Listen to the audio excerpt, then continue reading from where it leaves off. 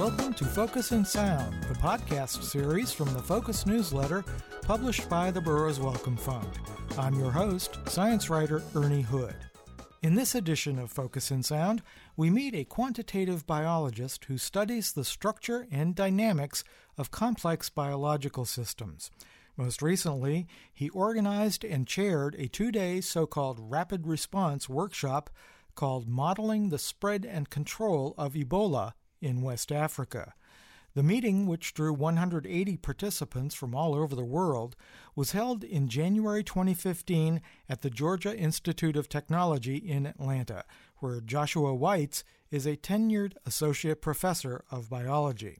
Joshua received his PhD in physics from MIT in 2003, and from 2003 to 2006, he was an NSF postdoctoral fellow and associate research scholar at Princeton University.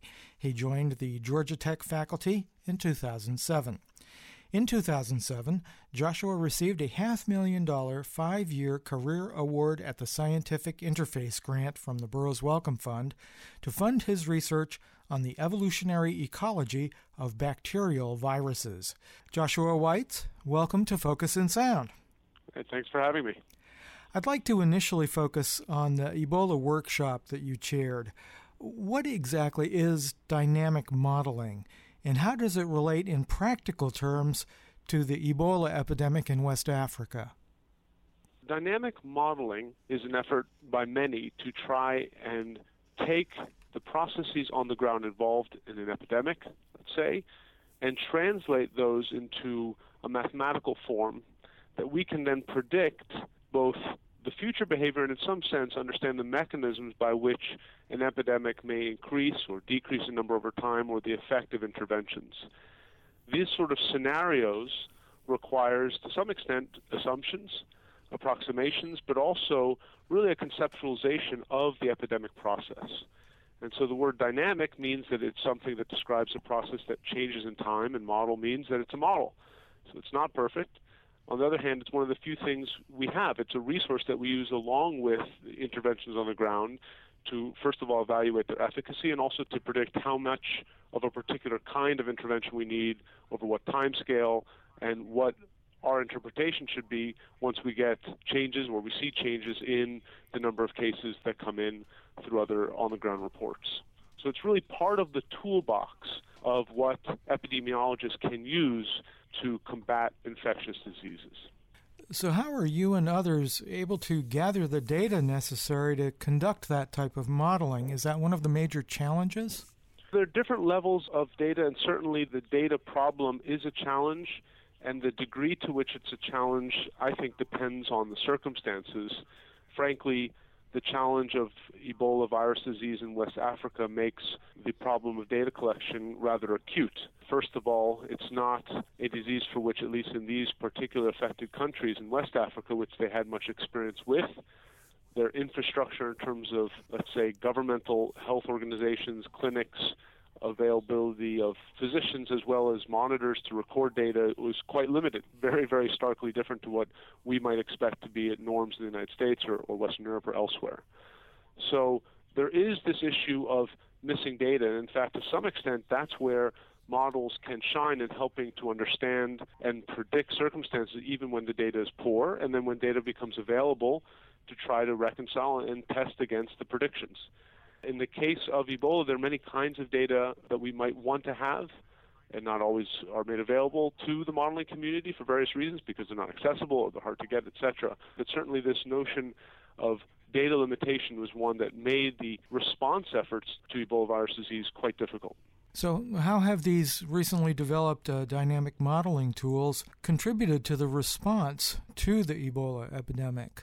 I think we have to kind of go back a little bit in time to understand the ways in which dynamic models in particular have contributed to the effort. And frankly, we should also point out that they remain controversial. So moving back to August or September, when there were increasing news reports that Ebola was spreading unlike in prior epidemics, meaning it was not limited to a few hundred at most cases in an isolated rural area, but rather affecting hundreds, if not thousands of people in increasingly urban areas and mixing between rural and urban zones. And so models at the outset were meant, I think, if we look retrospectively, to some extent in a way to raise alarm, to point out the fact that the current trajectory of the epidemic was not something in which the international response community could say, well, yes, this is a very bad disease if you get it because the mortality rate is approximately 70%, but rather at a population scale, this epidemic is going to be something that if we don't stop now, it's going to get worse, the numbers will increase, and this could lead to systemic problems, not just for those affected because they're infected, but rather even for those who are infected by other things like malaria, or just for governmental institutions, for the overall health of many individuals affected by Ebola and otherwise, and the economy. For all of these reasons, I think the early dynamic models were able to say, let's take the data we have, these trajectories, these case counts that were coming out of Liberia, Guinea, and Sierra Leone, and say, if this continues unabated, how many people will be affected and over what time scale? And so the early dynamic models are able to take this limited data and say what mechanism might produce this trajectory up to this point, in some sense training the model on the data we have, and then projecting out into the future what the future caseload might be. But also not in such a negative view, in such a hopeless view, but rather also in a hopeful view to say what would be the benefits of intervention. And so those early models also pointed out the values of intervention and the value of intervening early. The earliest models, and these are really, I'd say, produced largely by, there's one group from the CDC, but there are other academic workers involved too, and also from the WHO aligned with Imperial College in London. So there was a number of groups that around the same time, August, September, were starting to say, look, we need to do something, we need to act quickly. If not, this is going to get worse. And in fact, it did. But one could also at least give some credit to these models for alerting the community that large-scale on-the-ground interventions, not just models, needed to take place. There's also critique of these models because their forecasts said that in September, if no interventions took place, the CDC reported up to 1 million infected cumulatively by January. That obviously did not take place. The WHO predicted tens of thousands by November and more beyond that. So these sort of dire predictions did not take place. There are many reasons for that. Models are a part. I think that they're frankly a small part. There's a lot of changes in behavior, but they were part of that effort to raise awareness that specific kinds of interventions that governments could do, but maybe they need a justification, explanation of why such intervention is necessary. Part of the direness of the situation has to do with this concept of exponentials, which we may want to talk about as well. Sure. Could you describe that aspect? So when I say exponential, I think one can hear this sometimes in the popular press, this notion of exponential growth.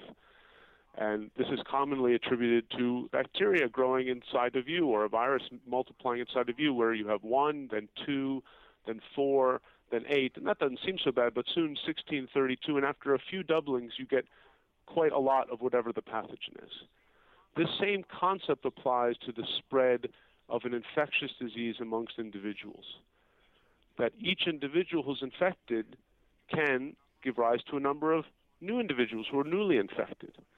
And when each infected individual basically causes or transmits forward the disease that they have to someone else and an additional person or two, then you can see how that could have a multiplicative effect. If, for example, one person infects 3 other people, then you get 1 to 3. If that happens to the next 3 people, to 9 to 27, and soon you have hundreds, if not thousands, of individuals who are infected. This is very different than a kind of steady growth, a linear growth in the number of infected cases. And so the concern in August, September is that these early trends looked exponential. There was a rapidly expanding epidemic. And that's something that the modeling community and obviously the Center for Disease Control, WHO, many groups for various reasons realized needed to stop if we were going to avoid these dire scenarios. Absolutely. Well, Joshua, is that where the dynamic aspect of dynamic modeling comes in, as the models affect outcomes and change on an ongoing basis and vice versa? That's right. So the models themselves don't treat the current trend as being a static trend. They also account for the fact that when a disease spreads, it intrinsically modifies the rate of growth of the dynamic. For other diseases, there's this concept of susceptible depletion, that as a disease spreads, there are less people to spread to, because many of the people one could infect for a disease like the common cold, or maybe temporarily immune, or for flu, or could be immune.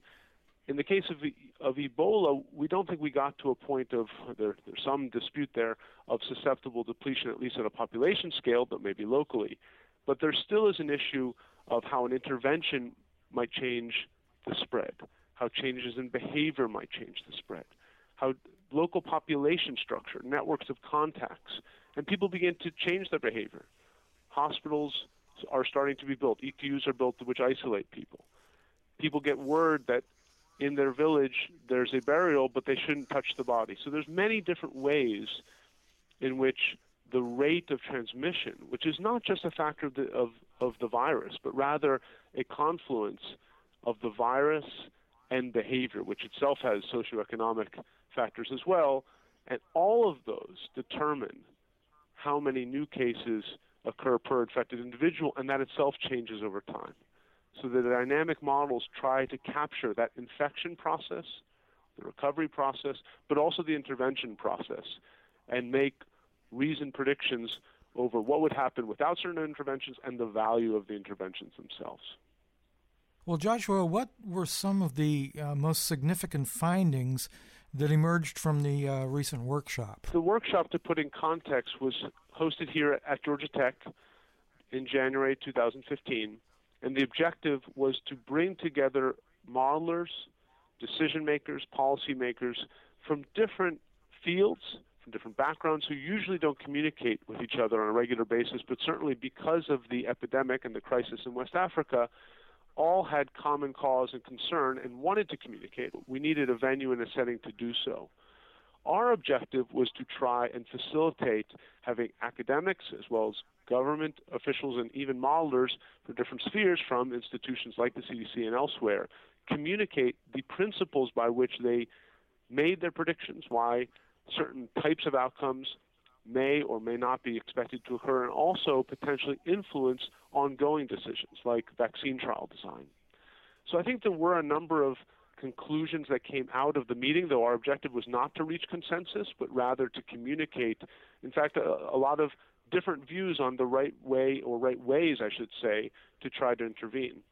One of the things, though, that did come out at the outset was the importance of thinking about Ebola in terms of local population structure, meaning the nature of the disease transmission process requiring contact with bodily fluids suggests that very close contact is necessary, and therefore social chains, funeral events, anything that puts people into close contact with bodily fluids would be a mechanism by which there could be a forward transmission event.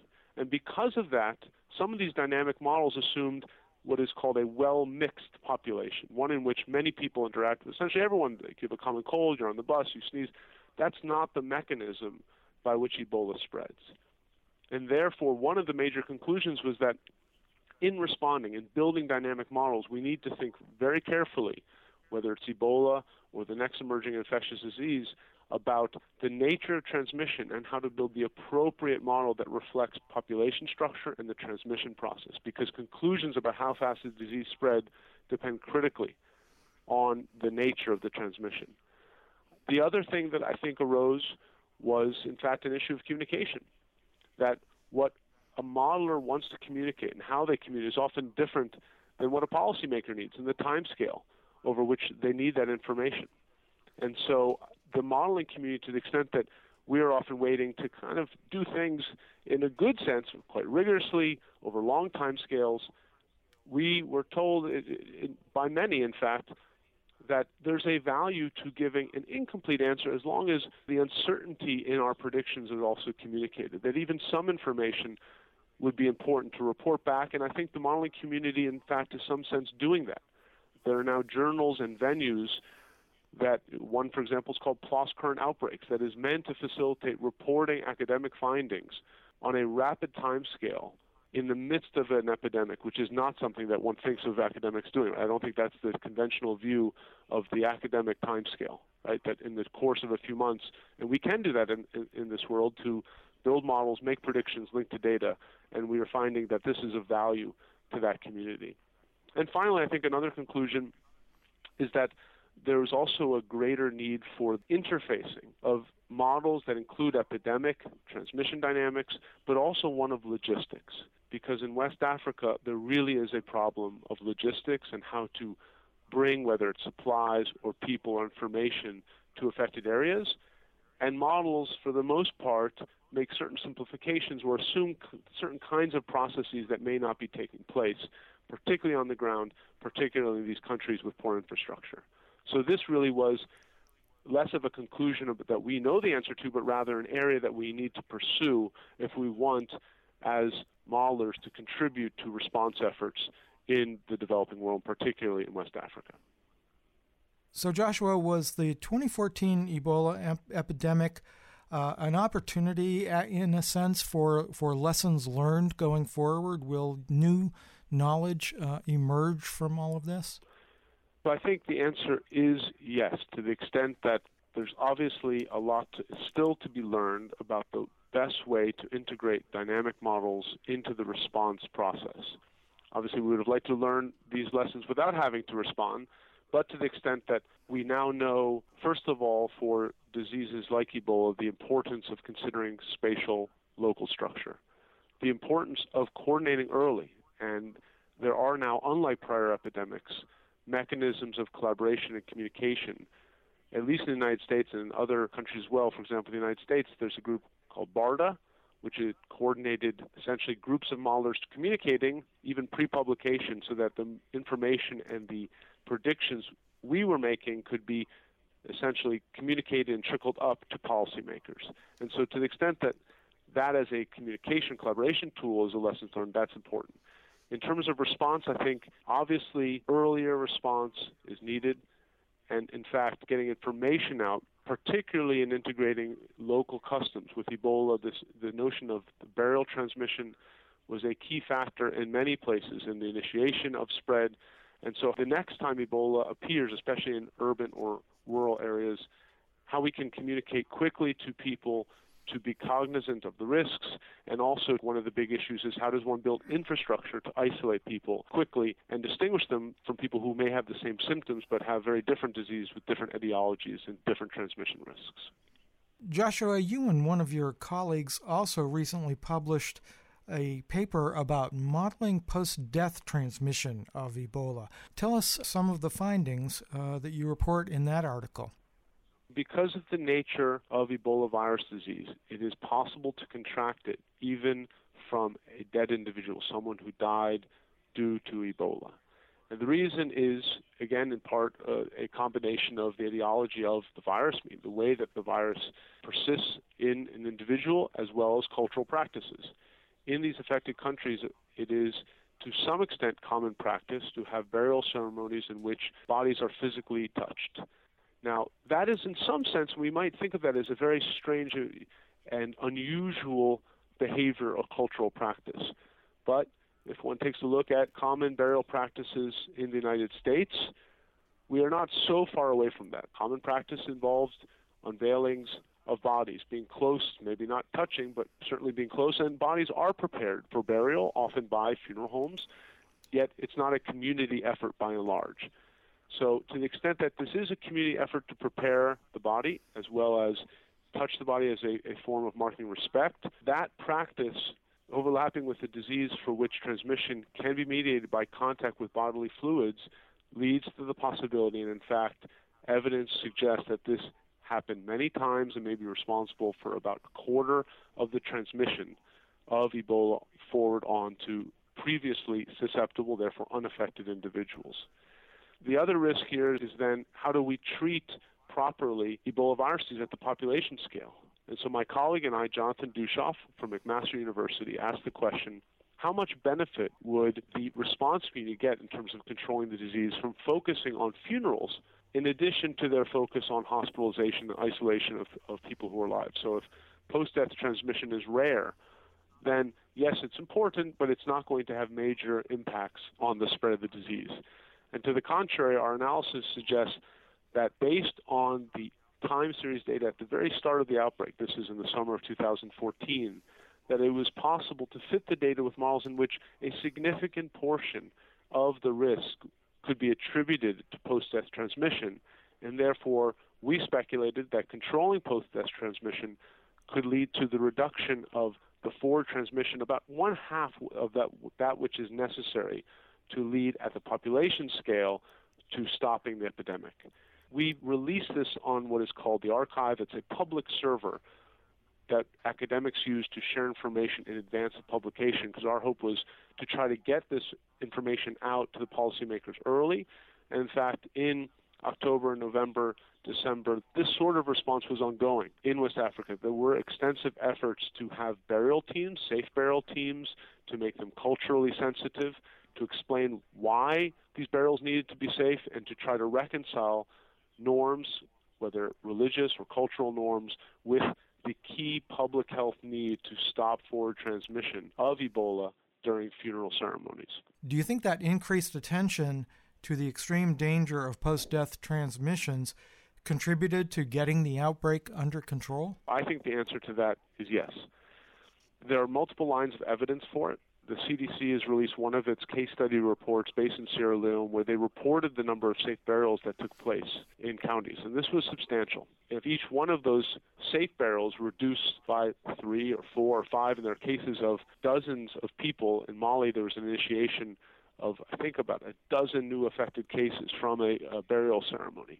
So if each one of these burial ceremonies became a safe burial, you can imagine that at a population scale, you have a substantial impact on the transmission of the disease. Fewer people were infected, therefore infect fewer people moving forward, and you move more quickly to an endgame scenario, we hope, rather than a continued epidemic crisis. So to summarize, yes, I think that these safe burial teams were a key part. The other issue there is that you can implement a safe burial team on a much more rapid time scale than one can build and staff an ETU or a hospital given circumstances, meaning the requirements from a materials and personnel and training perspective are significantly less, and yet a person who's not infected is still a person who's not infected, either because you've moved them out of the community and isolated them when they're alive, or because after death you treated them with dignity and respect, but also gave them a safe burial. Joshua, I know we've spent much of our time discussing the workshop and dynamic modeling, but you and your lab group also conduct very valuable research in other aspects of quantitative biology and theoretical ecology.